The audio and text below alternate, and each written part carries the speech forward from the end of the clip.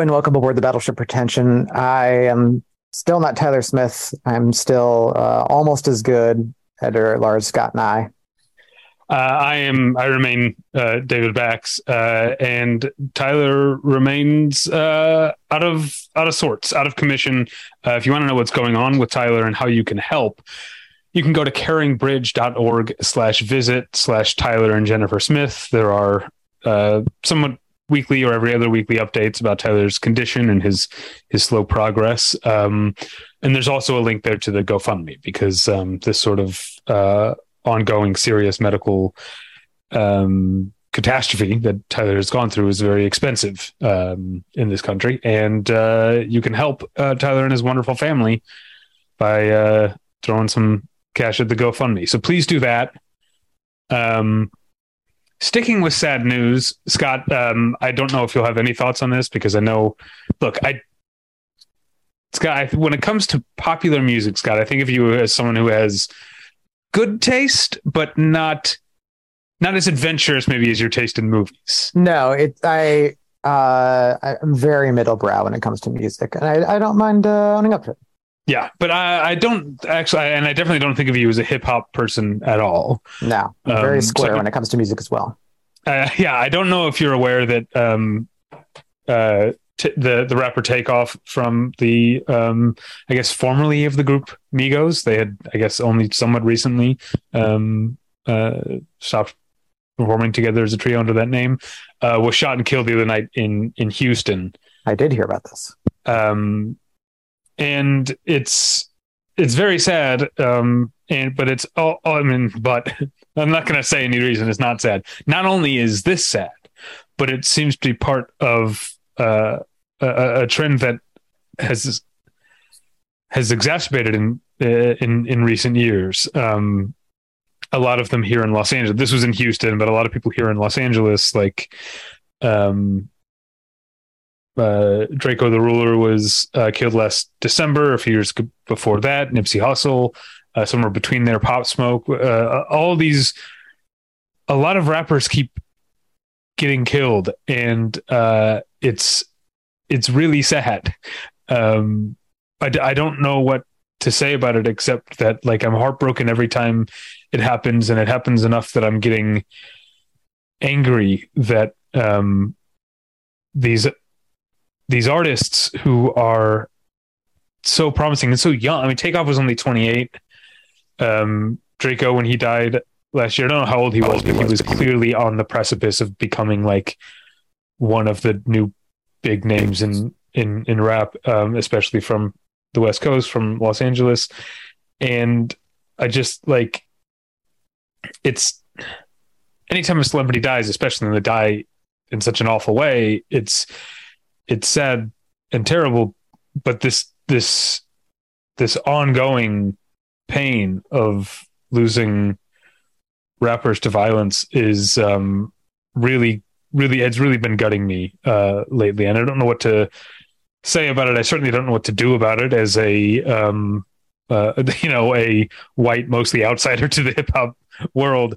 But I guess I want people to understand that it's happening, and that it's not okay. I don't know if it's like because maybe like some of the biggest, if you came of age like at the time that you and I did, Scott, we remember like Tupac and Biggie Sure. both being murdered within a year or so of each other. And I think there is maybe from a white outsider standpoint, a maybe condescending way to say like, to think like this, well, that's just what happens. And it's not like it's that sort of dismissiveness or lack of major attention is dangerous, but also it hurts me as not as much as the death of these rappers, but it just feels like there's so many different parts of our society and culture that are behaving in the wrong way to let this keep happening. Sure. If that makes sense. Yeah, absolutely. I mean, for me, it's ironic that the only time I ever hear about these people is around like them dying of drugs or violence or whatever the case is. And it seems like it happens. It does feel like it happens all the time because I don't know if I feel it more or less for that lack of familiarity, but I feel like I'm constantly hearing about these up and coming hip hop acts because someone in them died. Yeah. Yeah. And I mean, those the ones I've named are just ones that were already like big names. There's like just a couple months ago, there was a guy here in Los Angeles who I think rapped under the name PNB Rock, I think was his name. And he was like, not a big name, but maybe up and coming. And he was at a restaurant with his girlfriend, and she took a Instagram picture of them. And I guess someone on Instagram saw his chain or his watch or something and was like, and just like went to the restaurant and shot him dead in the booth and took it. And like that, I don't know why that kind of violence against rappers is allowed to thrive. You know, no one's, I don't know. No one's stalking. No one's going up and like shooting Beck or something because of his Instagram. I doubt Beck's on Instagram. I don't know. Or Scientologists allowed on Instagram. I'm sure he at least has an official Instagram. Yeah. Well, I like, not to use my own experience as like the be all end all, but I would wager that Beck is a more famous and slightly more insulated artist than whoever you just named. Yeah, PNB Rock maybe is not, but I feel like Migos were huge, obviously not to you, someone who doesn't follow hip hop, but like. But it's also not like I'm not seeking out Beck either. I've just heard of Beck because I exist in the world, and Beck has been around forever. And like, right. I'm forced to know who Beck is. I don't care if I know who Beck is or not. Somebody just made me know who Beck is at some point. But my argument is someone who has the same general relationship to music that you do, but is 15 years younger than you are, probably knew who Migos were. Is what I'm saying. That might be, but I think I'm more speaking like the idea of insularity and accumulated wealth, where like, okay. I doubt Beck's going out and hanging out in diners and Instagramming about it either. Probably not even going out to hang out in diners at all at this point. And I'm not sure my point is in there. Well, I guess as far as you saying like how it's allowed, I mean, it's the same way that any degree of violence in the country is allowed. We just allow it. Like there's violence perpetrated against far more vulnerable people in this country than rappers, and you know, people aren't okay with it in theory, but we do kind of just allow it. So the idea that it would I don't know, I don't know the circumstances under which a lot of this happens. So the idea that it would more especially happen to one group purely for societal reasons, I don't know. I think it's just anybody's allowed to kill anybody pretty much. And like, I don't know about allowed in a larger sense. Yes. There's nothing really stopping them. Like they'll get their punishment. And I'm sure a lot of people who commit these violent acts do as well. But like, that's not disallowing the act itself. The act's still done, and anybody can go do that. You know, someone could walk into my apartment right now. I'm on a pretty public street, Hollywood wise, and not in a building super secure. So you know, there's nothing in in society that's disallowing this kind of stuff. Well, I don't. It's just I don't. I guess I don't have any more thoughts on it other than it's breaking my heart. To someone who loves music and you know, feels about like music that has made me feel something strongly, like any art, I develop a connection to it, and to see for sure to see this keep happening. By the way, you mentioned like not really knowing much of the circumstances around it. I would recommend to you and to the listener, if you have time, seek out a Los Angeles Magazine article from this past January, written by Jeff Weiss, called "The Assassination of Draco the Ruler." It's kind of long, but it it goes into the actual events of what happened to Draco the Ruler, but also kind of the bigger landscape of how difficult it is, especially in Los Angeles, to make a name as a rapper without the influence of like organized crime violence. It's really is a really fascinating and sad and sobering story. But yeah, that's a Los Angeles magazine. Anyway, I guess speaking of music, I guess. Oh, sure. I want to tell you about tweakedaudio.com. Tweakedaudio.com is where you go for professional quality earbuds in a variety of stylish styles and colorful colors. They look great. They sound great. Tyler and I generally use them each and every day of our lives. Today, and actually a couple times over the past couple of days, speaking of people who die, but at least this one isn't, cut down in his prime. Patrick Haggerty, who was known or recorded under the moniker Lavender Country, died recently. But he was back in the early 70s making country music that was explicitly, sometimes even aggressively queer. Way ahead of his time in that way that he's doing. In like 1972, 73, he was doing like legitimate old fashioned country music aimed at a country audience. But, one of the song I've revisited the most times over the past few days is called Crying These Cocksucking Tears.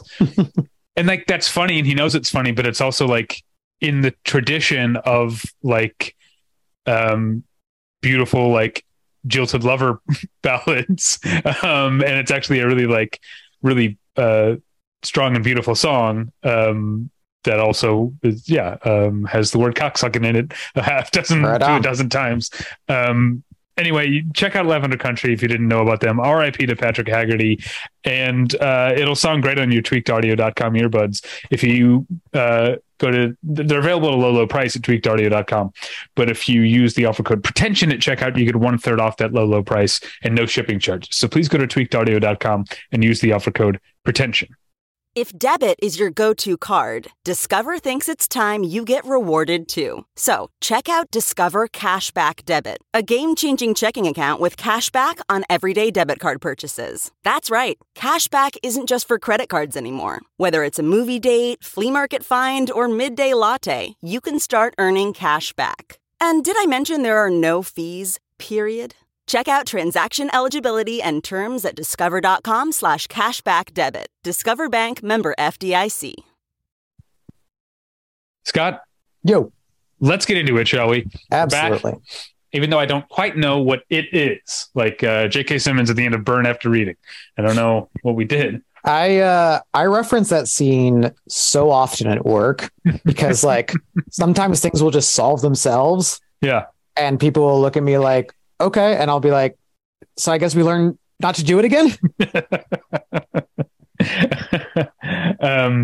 So I know I've been talking a lot, but I'm going to continue talking because this is a sort of subject. And as of us recording this right, you listeners might be able to look down at your MP3 players, your Zunes, whatever you have, and see the title of the episode. Right now, I don't know what we're calling this. Hopefully we'll figure it out. We'll say some phrase in the course of this and be like, that's a title. So, but it's something I've been thinking about a while because it's made me go back and forth on like feeling a sort of like imposter syndrome. Okay. But then also feeling haughty or looking down at other people at the same time, like, or not at the same time. It's often back and forth. So here's what I'm trying to say. There is, I would say, a certain breed of cinephile of which I most of the time am. Sure. I have occasionally referred to them as the fuddy-duddies. They tend to be more drawn to classic film and art house film.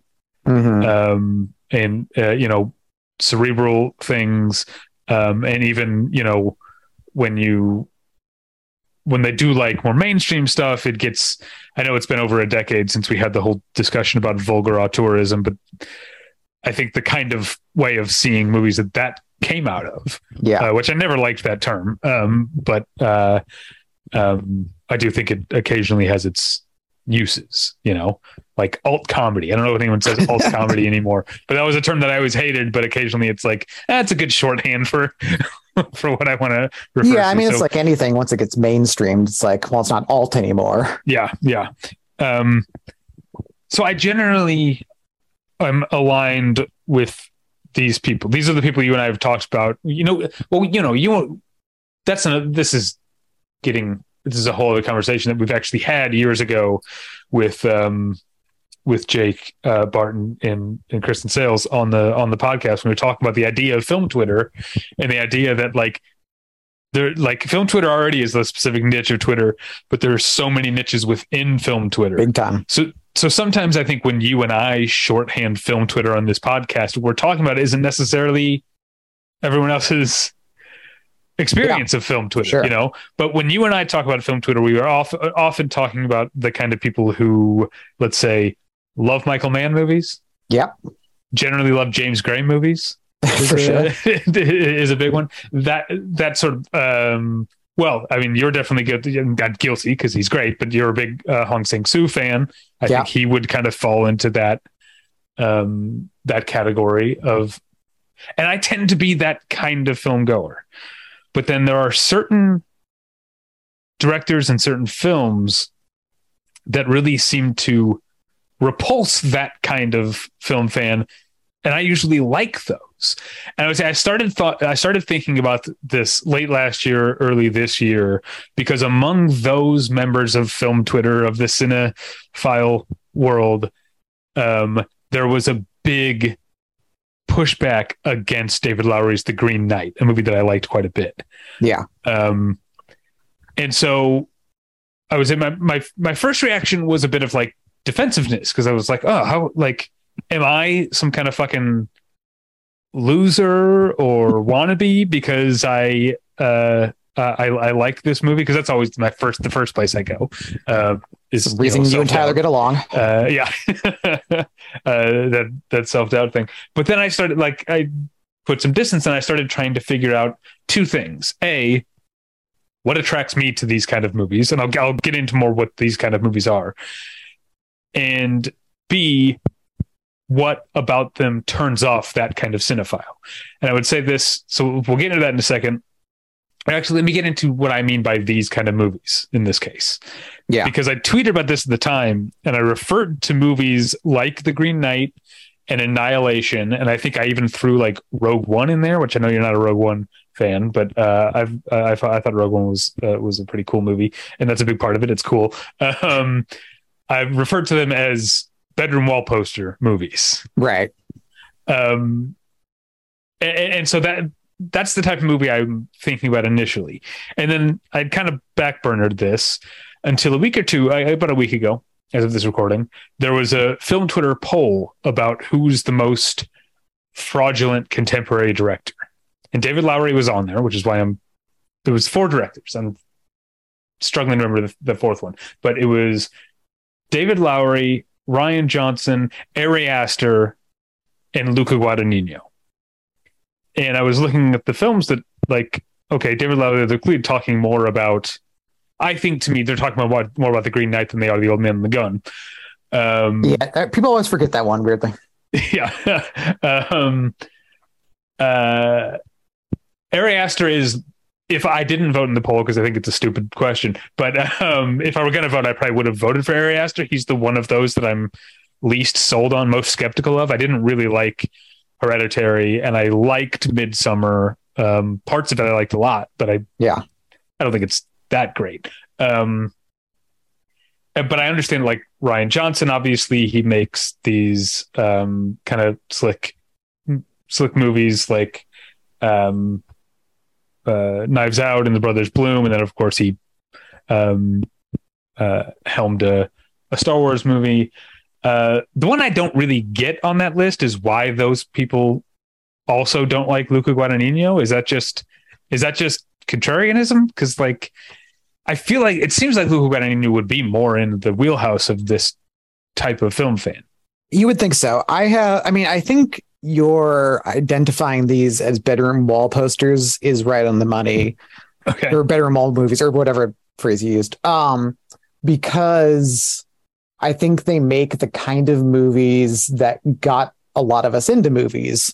And I think there's a reflexive turn against that initial impulse to be like, it's really just a sense of wanting to feel grown up. And like a lot of this kind of crowd of film Twitter is driven by people in their late 20s, maybe 30s, who really need to make a point of showing that they're older than more developed than they were at 17. And they're not into those kind of movies anymore. That's kind of the closest through line I've been able to find to it in like both interacting with it on Twitter and like I talk to film Twitter people in real life, I think a lot more than you do, or at least this crowd of film Twitter. Yeah. And in terms of like the conversations I've had with them, like the urgency with which they get out their dismissal of them, it comes from a stronger place than just like the course of conversation. It's like they really need to make a point to like show that they do not like these people and are better than their movies. And I mean, I have my own mixed feelings about the list looking at it now. I think all of them have made movies I like and movies I dislike, basically. And I think that's also a component too of like, usually these are people who came out of the gate with, and not Luca Guadagnino, which is one of the reasons why he's kind of strange in there, but kind of came out the gate with a strong first impression, and have been subsequently held to that impression, regardless of whatever else they do in that time. Because like David Lowery has made 4 movies or 5, I can't remember how many, but they're all I count 5 real quick. Okay. Ain't Them Body Saints, Pete's Dragon, yeah, Old Man and the Gun, Ghost Story and Ghost Story and Green Knight. Oh yeah, that's 5. Yeah, and there's similarities there, but they're all pretty different. And so like I love A Ghost Story, kind of mixed on the rest. No, I really like Old Man and the Gun too. Kind of mixed on the rest though. And like you mentioned with Ari Aster, like didn't really like Hereditary, kind of dug Midsummer, but there seems to be like a somewhat streak of auteurism where like, okay, once I've made up my mind about this guy, and they're mostly guys, because I think also part of it is like a reflexive distaste of like the film bro crowd, which trust me, I get. The film bro crowd can be as tiresome as anyone. But also this happens all the time with the internet, but like, I feel like the word film bro used to have a very specific meaning, and now it's just like guys who like movies I don't. I like it. It feels like it's become more nebulous over time. Whereas it used to be, I think, the guys who, I guess, to go back to bedroom wall posters, like dorm room wall posters, like the guys who had, like I did, Trainspotting and Pulp Fiction, and I never had a Scarface poster, but that sort of thing, and thinking like the end all be all of cinema is this kind of pubescent boy focused work that feels important. I think that's okay. That I've interrupted you, and I'm going to let you go back. But I mentioned Annihilation, but Alice Garland is one who definitely seems to like piss these people off, and totally. I think a big part of it is that his movies are like so self-consciously like about things. Do you know what I mean? I think that's the biggest unifying thing, is that like they're genre films that are very self-consciously about things. Maybe less so Luca Guadagnino, although he did make that Suspiria remake. I also wonder if, I keep cutting you off because I wanted to get this out earlier. I wonder if, I'm not sure how many people have even seen Bones and All, but I wonder if like that's driving it a little bit. It's like a preeminent strike, a preemptive strike against a movie that seems like it's definitely made for a certain kind of teen, a late teen, like goth romantic type, which is right up my alley. I don't have that. I don't have that self-conscious stuff. I got plenty of other self-conscious. Lord but knows. I'm happy to be unabashedly a fan of embarrassing teen Absolutely stuff. Yeah. And I think the genre element comes into play. So like, it's really, I mean, by genre we really just mean like sci-fi, fantasy, horror, and I don't know, I feel like there's a tone to the kind of movies that Rian Johnson makes that makes them different from like just saying a crime movie, because he doesn't make crime movies the way like Michael Mann makes a crime movie, to go back to like clearly a guy this crowd loves. But it's sort of like a little quirky, a little twee, if you like, even. But I also think, and I'm going to sound like I'm one of these fuddy-duddies, like I'm talking shit about Rian Johnson. I like a lot of his movies. But I do think they are the type of movies that flatter their audience in terms of like, they make you feel like you're smart for having watched them and kept up with them, you know, like Brick and Knives Out both have these twisty turning plots. And so I think certain types of audience members, feel like there's some sort of validation of their intelligence, that they enjoyed something that seems so right. And I think that's also the objection to like an Alex Garland, because his movies are very audience flattering of like, look at the themes you're engaging in. That's a good time at the movies. But like in reality, I mean, I like one of his movies. I love Annihilation. The other two I could take or leave. But wait, what was his? Oh, I didn't see Men.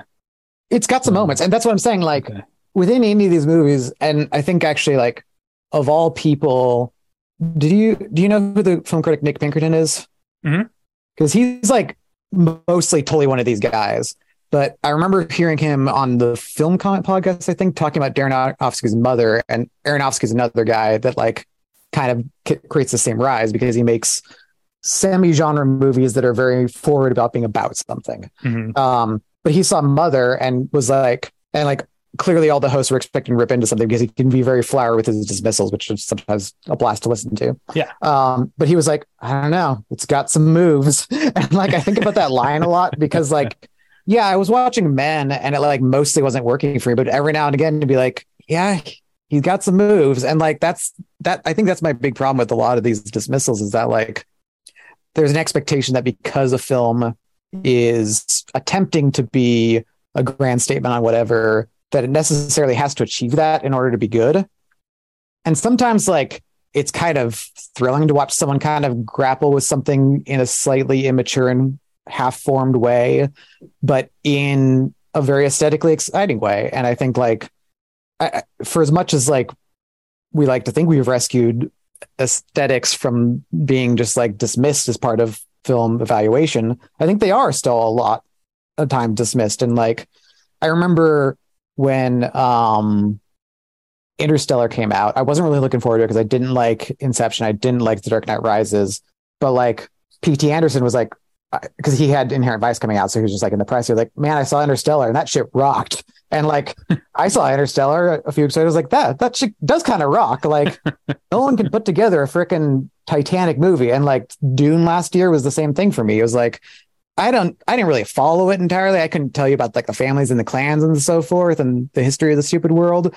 And there are parts that were a little dull and stretching, but like, there's also stuff in there that's just like really freaking cool. And I think the like that kind of base level response to just like, yeah, that is kind of cool. And I'm kind of glad I get to like see this at the movies, I think is easy to dismiss, because it's kind of where we all come from in terms of first getting into movies, of just like responding to whatever like the initial sensation is and not really thinking about it after. And so there's a reflexive desire as we get older to be like, well, I can think beyond that initial sensation and say, well, the film's kind of empty, or this other film isn't necessarily giving me that initial sensation, but gives me a lot to think about afterwards. And there's a lot to talk about and a lot that it reveals. I think that's valuable too, but I don't think we should dismiss that. Like, it's cool to see some cool shit well achieved in movies. Yeah. I mean, you're reminding me of 2017 at a New Year's Eve party. I got into a discussion with someone I didn't know who was a big Star Wars fan who hated The Last Jedi, and I liked The Last Jedi, and I was like trying to have a discussion with him, and I kind of realized at a certain point, like, I think we're just like speaking different languages. Yeah. Like the stuff that you care about is completely immaterial to me, and the stuff that I care about seems to be completely immaterial to you. But then I do, like I said before, I do align with some Star Wars people on Rogue One, which I know you don't like as much, but that's one that I mean, as much as I try to resist comparing a movie to the other movies in its franchise or whatever, right? I think coming off of the perfectly good, perfectly serviceable Force Awakens, which has that kind of formless, gloopy J.J. Abrams thing going on, and then to go from that to Rogue One, in which Gareth, I'm going to say Edwards, but it could be Evans. I know, right? We do this every time. Yeah. Like right from the beginning, he returns us, I think, to that sense of scale and like that the initial Star Wars had of like, here's how much bigger than a person this ship is, and then here's how much bigger than this ship the planet is, and that kind of stuff was just like really impressive to me. Plus I like, Tyler and I have talked about this subgenre of war movies that our college professor used to just call platoon movies, not referring specifically to platoons, but the idea of like there's a bunch of guys in a platoon at war, or a bunch of guys and girls, and they each have their own like one thing. Like, right. Each one is like they're all two-dimensional characters, but by putting them all together, it's a fun buddy hangout, but with higher stakes. Like Sands of Iwo Jima is a great one that Tyler and I are both big fans of. Sands of Iwo Jima, and Rogue One, to be blasphemous maybe to some people, reminded me of Sands of Iwo Jima. I don't see why someone would consider that blasphemous. I don't really know what the consensus on Sands of Iwo Jima is. I really like that movie. I've never seen it. Who directed that one again? I could probably tell you if you give me a minute. The magic of the internet. I mean, yeah, I think that's just an extrapolation of what I was saying. So I'm struggling to fill this void while you look up the director of Sands of Iwo Jima. Wow, his name is Alan Dwan.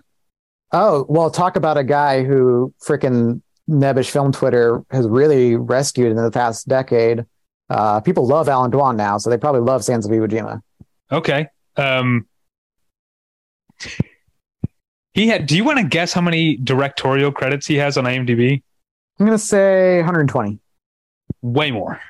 Because he came up in the silent era, so yeah, it's like, it could be anything. But he was still doing, like, up until the end of his career in the 50s, he was still doing 2, 3, 4 movies a year. So he has 408 directed by credits on... a lot of these are silent shorts for years and years here.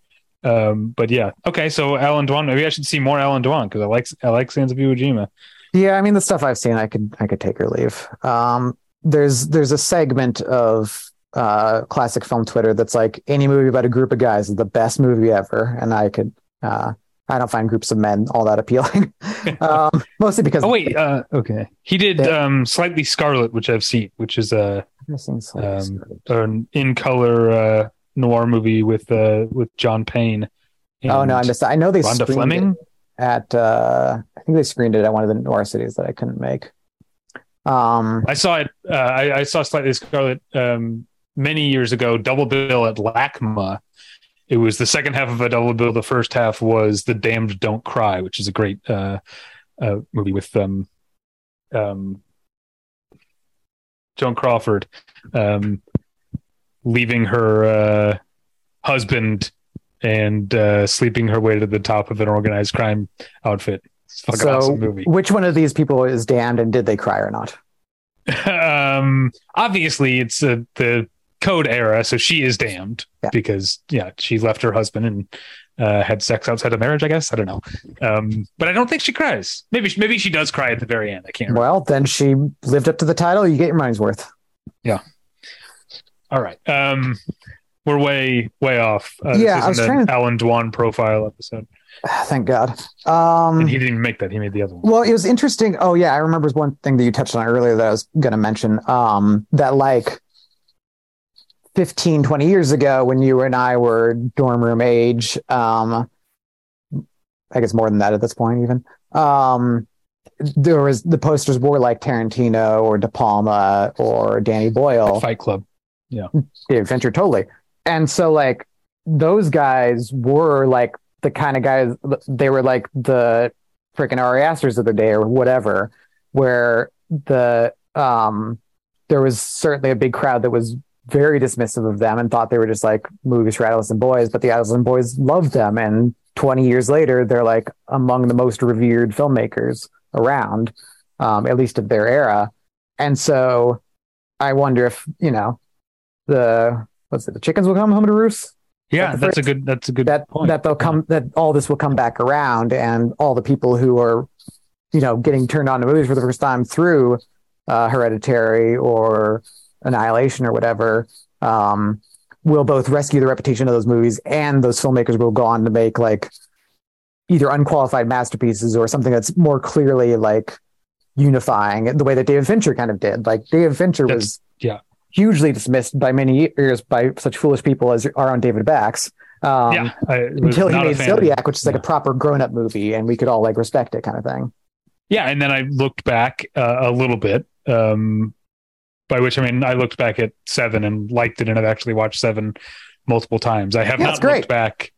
I still have I've seen Fight Club twice, didn't like it either time, but it's been a long time. Saw The Game once, didn't like it. Saw Panic Room once, didn't like it. I'm sure if I revisited any of those three now, I would find more to like than I did when I was 19, 20, 21.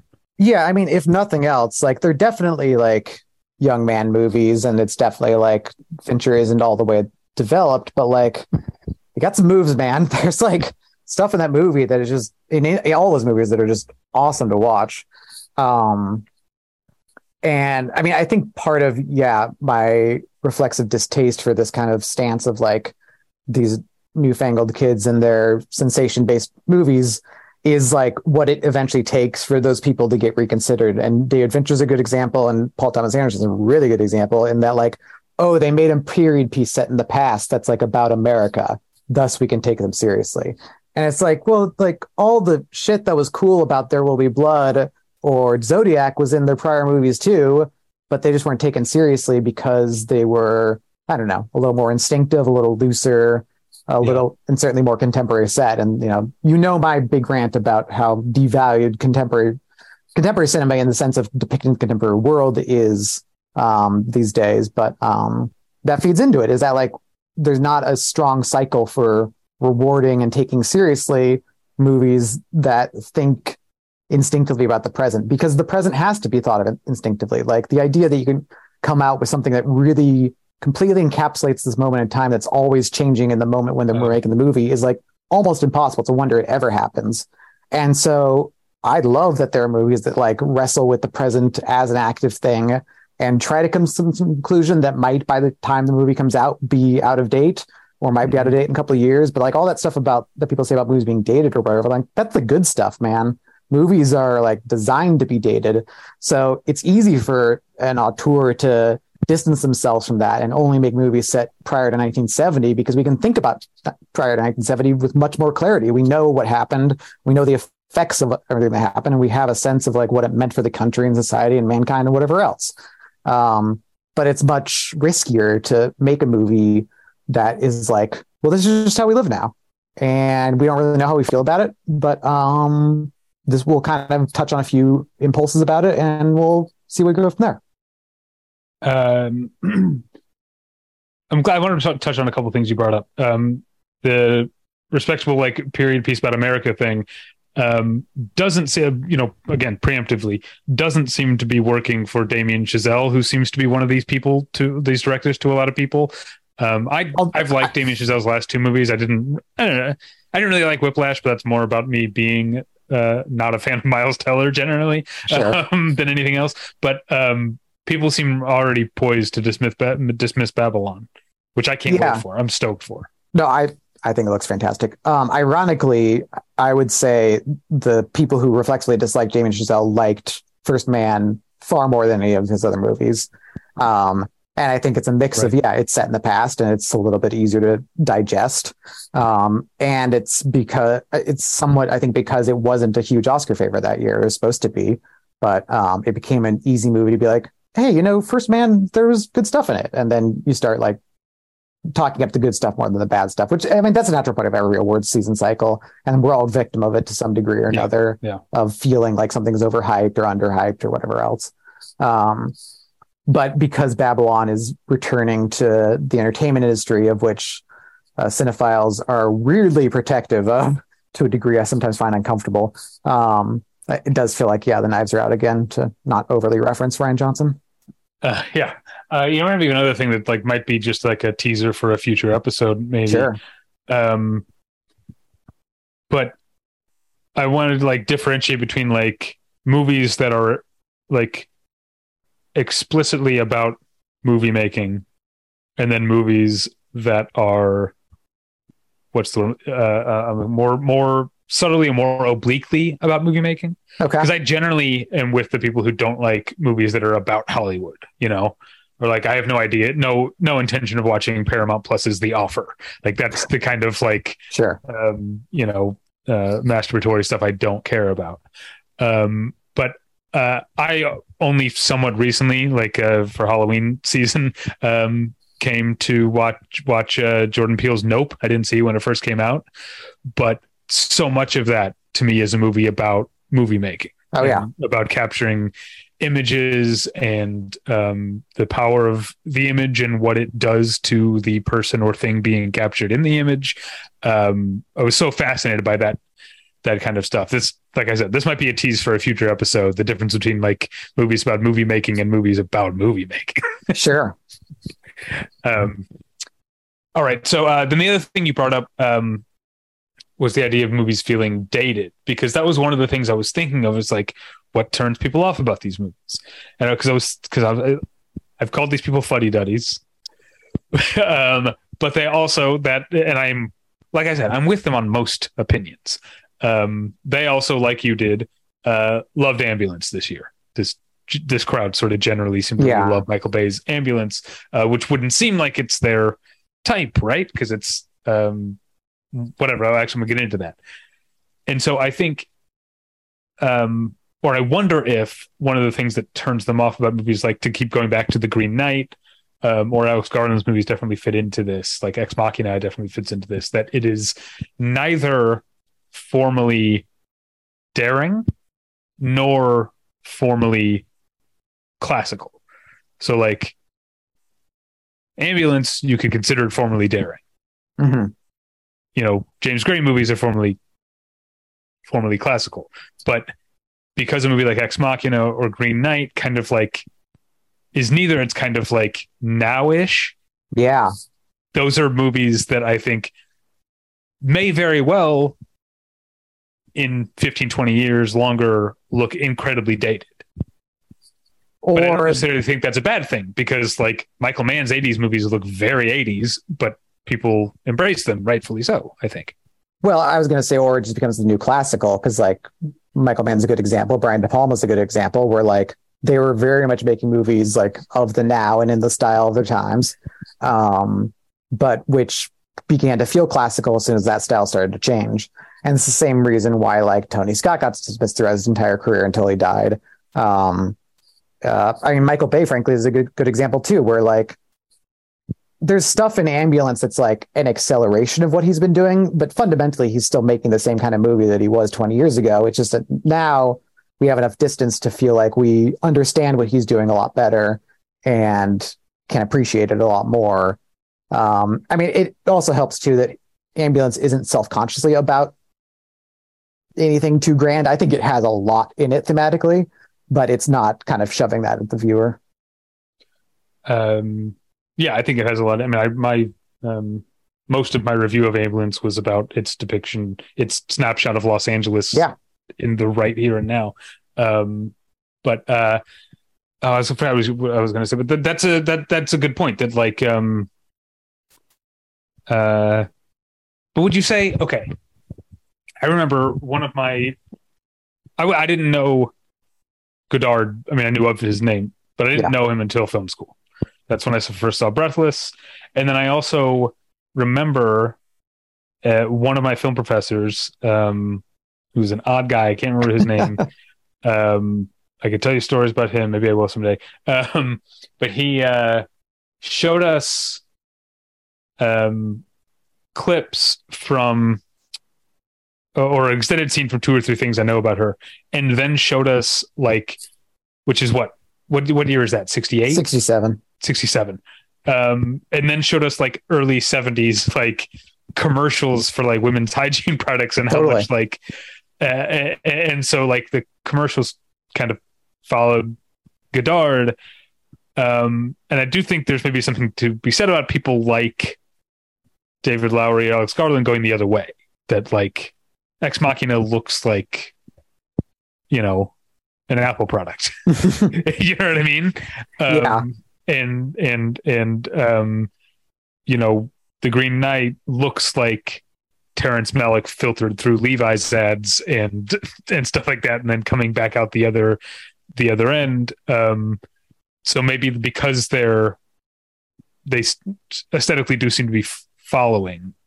I guess you could say. I mean, often now this critique has old gray whiskers, but one of the most common critiques against filmmakers like Tony Scott was MTV editing. I was just going to mention that. Yeah, that they're so like people get the impression, and maybe they're correct, that these filmmakers are following something that's already happened as opposed to blazing new ground. Yeah, and I mean, David Fincher, Michael Bay, Spike Jonze, like they all came out of the music video world too. So that there was a sense when they were first kind of crashing the scene of like, oh, they're bringing music video aesthetics to filmmaking, and that was a bad thing necessarily. And I'm speaking as somebody who like a good thing, right? I was saying this is the argument that they were put forward. Yeah, no. I'm saying this as someone who like, I don't like hate music videos, but I also rarely find that much value in them. Like it's not like a judgment thing. They just don't speak to me really on any level. But I do think it's a good thing that like they were not only bringing those aesthetics in the first place, but figuring out ways to bring them into a feature filmat form. And I think critics at the time got really hung up on the fact of their presence without like thinking about the ways they could be extrapolated out into a feature form. And the fact that like those 3 directors in particular, and plenty of others more broadly, were doing that quite well and were thinking in feature formats even before they had that opportunity to kind of fully express them. And I mean, I think those same instincts still stay with them as much as like David Fincher's been like resuscitated and is now one of the great modern auteurs. I mean, I mentioned my big thing with Mank when it came out is that a lot of people felt like it was a huge departure for Fincher. And I was like, if you look at his commercials, it's like got a lot in common with those. And so those impulses never entirely leave. I mean, Tony Scott, a lot of his, what was tagged as like experimentations with camera speeds and stuff like that with Man on Fire and Domino was stuff that he was already trying out in commercials before he got them into features. And so that, I think that's the thing that people missed out on at the time, is that like, no, the music videos were a thing, but it was really just a testing ground and a training ground for people who were already thinking in feature format form. It's just that we didn't have a language and a comprehension to appreciate that, or at least, you know, the generation who was defining what good taste was didn't. But obviously, you know, plenty of people who were 17 when Fight Club came out or whatever, like it was their world and they were speaking its language, and that movie was speaking to them. And I think there's a reason why, like, when you first brought up this topic, I think I mentioned that, like, it does seem like this general critique comes against A24 movies generally a lot. And a lot of these directors have worked or have had movies distributed by A24. But for all the like annoying parts of the kind of A24 cult that have come up, the movies they release do speak to that generation really powerfully. And that's not worth it's worth taking seriously, and it's not worth dismissing, both because I think any movie or any swath of movies that has that kind of impact on an audience is worth taking seriously, but also because, again, in 10, 15 years, like, y'all going to look like the old guys. This, whatever this thing is going to in some way be taken seriously because it's the people who practice within it will make some undeniable masterpiece, or the people who currently love them the most will come of age and start to define the taste. It's weird to me now that like a movie like Marie Antoinette is like considered a modern masterpiece, because when it came out, man, people freaking hated that movie. I saw it twice opening weekend. I was in love with it, but I was a perfect age to be appreciating it. I was 20 and like the movie was talking to me and speaking my language. And now I'm just old enough to be part of a generation that was like, grew up loving Marie Antoinette. And that's the way cycles of taste have forever churned. I mean, that was the case with French New Wave directors in terms of what they liked. It was the way that the entire film noir genre got rescued. It's the way that like Michael Mann got taken seriously eventually. All this stuff eventually grows up with its audience, and its audience becomes the new tastemakers. I should have been writing down all my thoughts because I have thoughts on so many things you said. But to go in reverse order, I'll start with. No, I already forgot what the second one was. Oh, damn it! What did you, I had it in my head and I was okay. I got it. Okay, so the most recent thing that you said that I'll talk about is the movies that are dismissed by the people who are tastemakers at the time, but embraced by younger people, and then those younger people go up to become tastemakers. Yeah. A more recent one of those that Natalie and I were talking about, and we already mentioned Danny Boyle earlier, but Danny Boyle's The Beach is a movie. I think when that came out, people were like, this is stupid, this is ridiculous. And also there was still like, now everyone loves Titanic, but Titanic it was cool to not like, and so DiCaprio was a target at the time. And I feel like The Beach was not a movie that because it definitely I was going to say it has that Alex Garland thing. Of course it fucking does. He wrote the novel. I forgot that. As I was saying, but it does have that Alex Garland thing of being very obviously like about its themes, right, its messaging or whatever. But it's also just a cool fucking movie, you know? Yeah, I don't know what happened to Danny Boyle. I haven't seen, I mean, Steve Jobs was okay, right? But that was like 8 years ago. What was the last thing he made?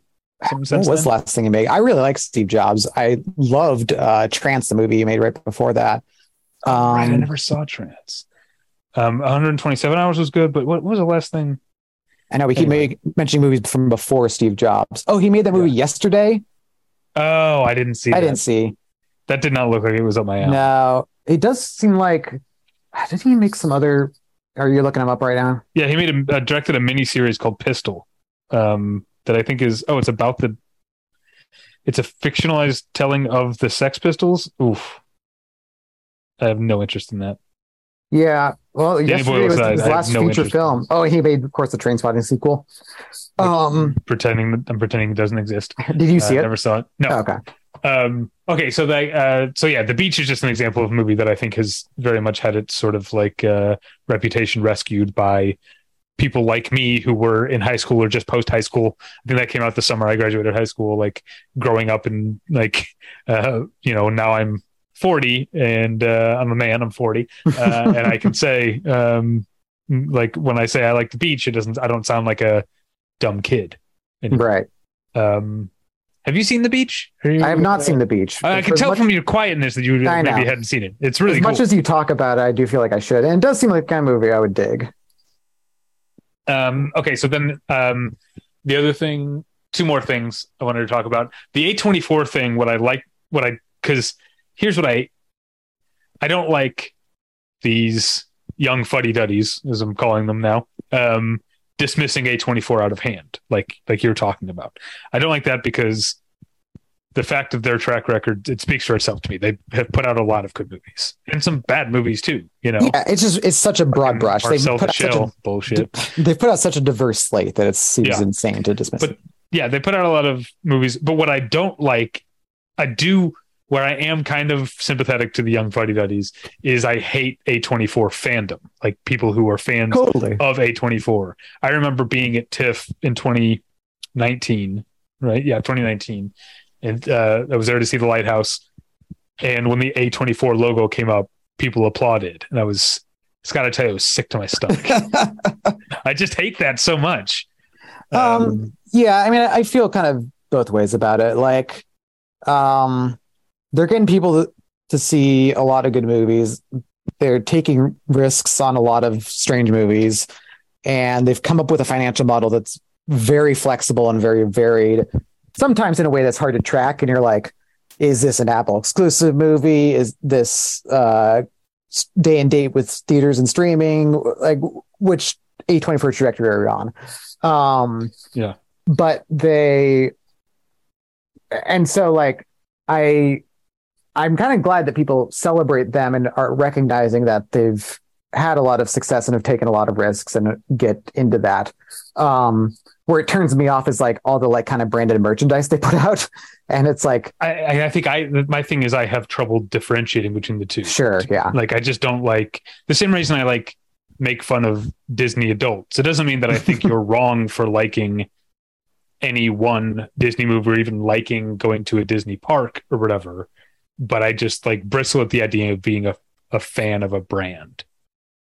Yeah, I mean, I would classify A24 as a little different than a brand. I think because that speaks to the idea that they've created such a unified aesthetic of what their movies are, when I think their output is actually far more varied.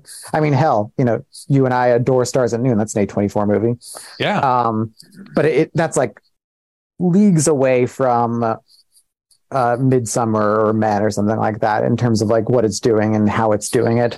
And I mean, everybody, including the Young Fuddy Duddies, have movies from A24 that they love, and it's usually it just speaks to how widely varied their slate is. Yeah. But yeah, I think as soon as you start to make any element of that part of like your identity is where it gets dicey for me. And that's like where like the merchandising angle comes in. Yeah. Like, I, at various points in my life, could be lumped in with like the Criterion fandom through and through, but I never bought a Criterion shirt. I have the book they put out of like their artwork, but only because Ryan Gallagher bought it for me for a Christmas present. Like, I never bought any of that like Criterion gear or whatever. Yeah. And there's just if I have any. I don't have any Criterion gear. You know what I do have? Yeah. Because I got it for free at a screening. I have a Well Go Entertainment t-shirt. I mean, and I sleep in it. It's super comfortable. I like when they usually you get a free t-shirt. It's like it's a beefy tee. It's like all thick. This is a nice t-shirt. I wear it to bed often. I mean, I would admire that just because who would be that big a fan of Well Go of all people? Yeah. But like, so that's kind of like a cool move. But yeah, there's just something about like that extra level of like, and this is something that like I've always had going back to my youth, the idea of you just like walking around as an advertisement for whoever. I mean, I wear like plain t-shirts and button-up shirts for a reason. It's like, those are just regular clothes. I'm not like out here espousing for anybody. Yeah. I mean, when I'm like dressed, I'm not either, but also all of my like stuff that I go on long walks in the morning. And I realized like I'm a walking advertisement then because the shirts that I use for the other shirts that I've gotten for free usually, or like, sure. Yeah. So I'm like, yeah, Humidor tequila. That's what I'm out here advertising in the neighborhood today. How do you have that shirt? How? Yeah. Actually, I think Natalie and her friend one night went to a West Hollywood like tequila crawl where they were like doing different shots of tequila at every bar. And I think it might have been sponsored by Humidor, and they gave it to her, and it was too big for her. So nice. So now I walk around the neighborhood and walk my dog in the morning. Yeah, I mean, I don't even own like band shirts or anything like that. I do have a Metallica shirt that I wear proudly. Sure. I mean, I guess I have the Cinephile video shirt of Ingmar Bergman in the Iron Maiden font that I will occasionally wear. Julie custom made me a shirt with the title font from Alain René's Je t'aime that I will wear from time to time. I've seen you in that, yeah. But that's about as far as I go. I'm just also not, I mean, I feel like I've gotten to an age where t-shirts wear weirdly on me now. But yeah, there's something about like the idea of like actively advertising for a brand that's like, it's not my role. Yeah. Okay, the last point I wanted to make, and this could actually be like we could have an eye towards wrapping up now because it's been going for like an hour. You were talking about the the guys those were all guys who came from music videos, or at least used music video aesthetic and brought it into cinema. I feel like the newer wave of that is bringing social media aesthetics into cinema, and I feel like I can think of a number of like sort of bad versions of that, like movies made by people older than me for like cynically aimed at people in their teens and early 20s that are bad. I'm not going to name too many of those, but I wanted to try and think of what are the good ones. I feel like the first thing that comes to mind, and maybe this is progress. We can talk about a female director, Janissa Bravo's Zola. Yeah, that's the big one that comes to mind. But also, I've never watched Euphoria, but I saw Assassination Nation and Malcolm and Marie, and maybe Sam Levinson, who was I don't know. Is Sam Levinson hated? I don't know where people stand on him. Do people love Euphoria, or do they hate watch Euphoria? I've never watched it. I think because most of his fame has come through TV, there's just not as much engagement in there. I mean, I know Malcolm and Marie was really poorly received. I don't think an Assassination, which is incorrect, by the way. I know. I really like it too. Actually, I thought of Malcolm and Marie earlier in the episode when you were talking about the idea of a director aiming for something, not quite achieving it, but that doesn't mean the movie's not good. Totally. I feel like Malcolm and Marie is a great example of like part of what's fun about that movie is essentially it's two people on screen, but really it's Sam Levinson getting into an argument with himself and losing over the course of 100 minutes or so. I really like that movie. Yeah. I mean, more and more I like those kind of like movies that kind of struggle to figure out what they are. It's like, aren't we all doing that? Yeah. Okay. So I think we figured it out. We put the young fuddy-duddies in their place. Again, absolutely. I am a fuddy-duddy, but not one of the younger ones. And we've rescued the reputation of bedroom wall poster movies, even though you and I don't see eye to eye on each one of them. Well, no, I mean, but I also don't care. And I keep bringing up Rogue One because that's like a big point. It's a big, like, one you and I disagree on, but I also don't like Rogue One enough to go to bat for it. I just and yet here you are going to bat for it. Because there's something I can think of that I know you don't like. I couldn't think of any other of these ones that I know you don't like.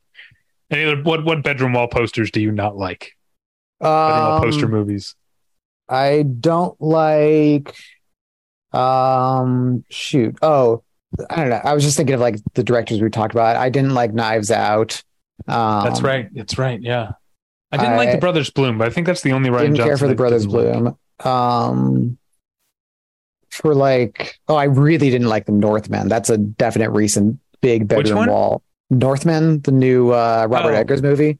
Yeah, I didn't actually. It was definitely the lesser of his movies, but I didn't really dislike it. I thought it was a lot of the dorm room wall poster movies this year I have not been into. Like I didn't really like Everything Everywhere All at Once. See it. And I was trying to think of other filmmakers in that swath. Well, there's a handful of examples for you anyway. Yeah. There you go. I did like Swiss Army Man a lot. And you and I are both big fans of Dick Long is Dead. Wait, is it Dick Long is Dead? It's the death of Dick Long. I always get that wrong. Because there's Dick Johnson is Dead. That's what screws me up. Yeah, I've done the same Dead thing. Dick movies. I don't know. Coincidentally, I was just thinking of and laughing to myself at the death of Dick Long, the part when they're cleaning the blood out of the back of the car and talking about Pulp Fiction. They're like, "Oh, we could use a guy like the Wolf," and the other guy goes, "Oh yeah, what's that actor's name? Anthony Kiedis." We should do. We should probably do this episode at some point before Tyler gets back, but it would be fun to do it with him, of movies about really dumb people, because I know Tyler hates movies about dumb people. Yeah. I know I love movies about dumb people. I guess I don't know where you fall on that general idea, but I don't know that I would say I love it, but I definitely don't have Tyler's like knee jerk. I think it's a case by case thing. Yeah. But, a lot of times I like them. Yeah. I think you should. I think I talked about this before, but I can't remember if you saw Takashi Miike's First Love, which was like 2018. No, but I remember you talking about it. It sounded really good. That's another great movie about a couple of young dummies in love, surrounded by a gang war. I don't know. I feel like an idiot for so much of the day, every day, that I'm like, finally, movies, you see me. All right. Okay, so we figured it all out. That's it. What else will be rescued in the future? Will people look back at the movies at Malcolm and Marie as a unheralded masterpiece in 50? Probably. Yeah. All right. Well, you can find us at battleshippretension.com. You can find reviews of a lot of the movies that I just mentioned. I know I reviewed Malcolm and Marie. I reviewed Annihilation. I reviewed Ex Machina. I've been doing this a long time. I don't think I reviewed Steve Jobs. Did you? I can't remember. I think I did, actually. That might have been for Criterion Cast, but I definitely went to a press screening of it.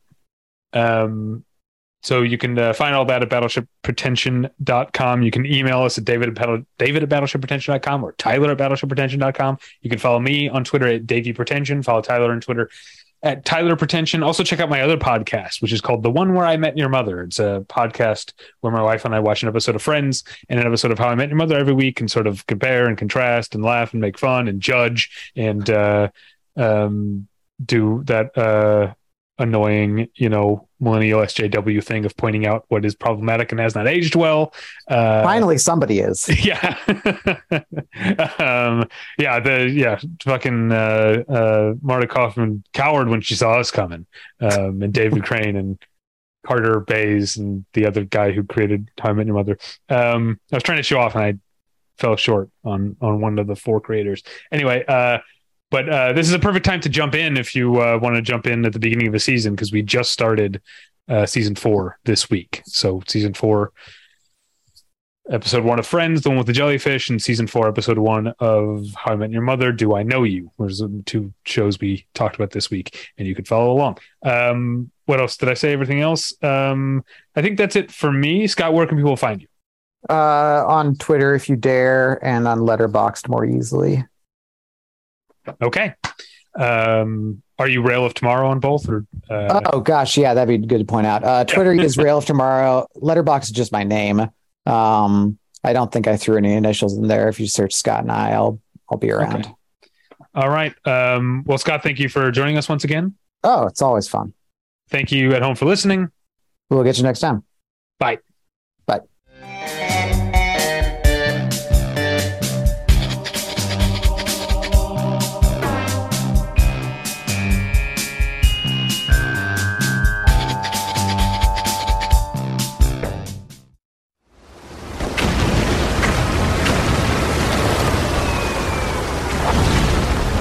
This program is a proud member of the Battleship Pretension Fleet.